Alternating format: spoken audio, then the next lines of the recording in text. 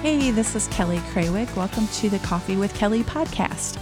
Every morning, God downloads little tidbits of encouragement into my life, and I would like to share them with you. So grab your cup of coffee, and let's take a few moments to dive into the Word of God. Hey, so I hope you all will bear with me today. This is the first time I've done a podcast by myself, and I'm not a real good speaker. I went to a worship service Sunday night.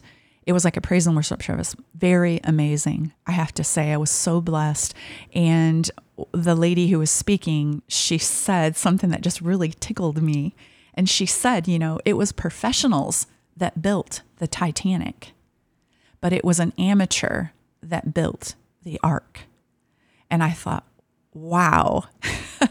So I am not a professional podcaster. I'm not a professional speaker. And anyone who knows me knows that I'm not. And I guess that's okay, right? He's kind of, God's just going to use us where he's going to use us, and we have to allow him. And once we do that, everything is okay. So I wanted to talk to you. I've been just kind of, as I've been going through my journey here, moving to South Carolina, and back to South Carolina and leaving people that I loved in Carthage, and just, being in my mom's house after her passing and everything. I was journaling for a while when I was here with her before she passed away, and kind of just like sharing what was going on in my life. And I kind of feel like God wants me to do that. And I never know really where he wants me to go. And I have this tendency to jump down rabbit holes and do all kinds of things that, I don't want to do. So hopefully I'll get through this without too much. Before I get too sidetracked, where I was reading was in Matthew chapter 19 about the rich young man. It starts in verse 16 and then kind of goes all the way through to the end. But the verses that I want to focus on the most are when the rich man comes to Jesus and he asks him what he needs to do to inherit eternal life. And Jesus says, follow all the commandments. And he says, well, I'm doing that. And then Jesus says to him, so let me find the right verse. Okay, he said, if you would be perfect, go sell what you possess and give to the poor, and you will have treasure in heaven, and come follow me. And when the young man heard this, he went away sorrowful, for he had great possessions.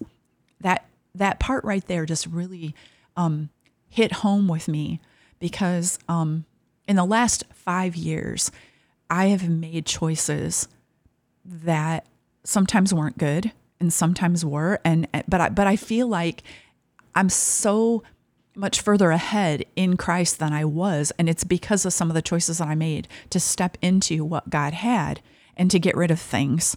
And I guess I wanted to talk to you, if you are saved and you're following Jesus and you're discouraged or maybe disappointed, I would challenge you to read in God's word. Find a place to read in God's word and allow him to speak to you. I know sometimes you think, I sat down and I read it, but it doesn't make any sense. But if you read long enough, God will take a verse, just like he did with me in there, and he'll show you something in it. So like on my journey, and I've made these choices and they've drawn me closer to God. When we chose to leave South Carolina and move to Missouri, that was a God decision because we were comfortable. I wasn't the rich young man, but I was the middle class man. I had everything that I could want: a beautiful house, a beautiful car, a great family around me, everything. And yet there was still something lacking. And I think in our Christian walk, we can get there. And that's because God doesn't want us to be comfortable. If we're going to follow him, he's going to continually ask us to give up things, to purge. What he wants from us, is us, all of us, not parts of us. He wants you. And what does that mean? As you grow closer, it means more. And it will just continually mean more. Like, I can't even believe. So we gave up our house. We got rid of all of our stuff. We moved to Missouri.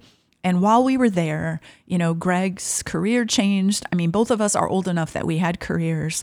We were established in a career. We were making, pretty good money, and we changed it. And we're old enough that when you do that choice and you to change, it's like, whoa, we're poor, but the funny thing is God always provides when you're in his will. We never went without. I gained more weight there than I gained here. So obviously I didn't starve, just things like that you think you're never going to make it. And God just provides. And it's amazing how he does that. And when, I think the thing I noticed about this rich young man and that I wanted to point out to everyone else is that sometimes we have things and we think God is going to ask us to give up everything. And he might, but I guess what I've noticed is that when you give it up, he gives you something more. And I'm not talking about things. He gives you inner peace, inner joy that you can't find in things or people. We have to be so careful that, things, people, places, comfort, all those things are things that we don't want to let go of. But Jesus says if we'll just give those, those are distractions. If we just give everything to him, anything that he takes or asks us to give up, it's going to be okay. I noticed that when we moved back to South Carolina, I'm, staying with my dad, and we're in his house, and, this was my mom's house too. And it's only been 5 months, and it was really hard. It's been hard to go see things that were hers and not be able to find things that I know were here that I can't call and ask her, Mom, where is this? All this, she's gone. But God has given me such a peace. I'm not saying that I don't grieve. I do in the next few coffees with Kelly, I do on my podcast want to talk about grief because grief is real, but Jesus is always right there. He's always right there. And I just want to, I guess, leave you with this thing that, you're going to make hard choices that make no sense to others or yourself, but Jesus is going to ask you to do them. And if you can just focus on him and step out as soon as he says to do it, don't wait. Step out in faith. God will take care of everything. And I don't know what it is that you're facing today, but I just want you to know that God is right there with you. The sad thing is that rich young ruler, he loved his stuff so much. He felt so trapped. I mean, he was so chained by all of that he couldn't let go of it. And I wonder, did he inherit eternal life? And at the end, it wasn't worth it. He didn't get to take any of those things with him. And so I want to challenge you. What is it that you have that you're putting in front of Jesus that's blocking your view? And maybe it's a car or a house or money or a job, or maybe it's a person. Maybe it's your child. Maybe it's your mom or your dad or your grandparents or your husband or wife. If you're putting them before God and you can't hear God because they're talking so loud and they're pulling you out away from God, I challenge you to step out in faith and give that to Jesus, because he's going to take it and he is going to make the way straight for you. Make that hard choice today. I want to thank you so much for your time today. I have really enjoyed this time, and hopefully we will be together again soon. Until next time, be blessed.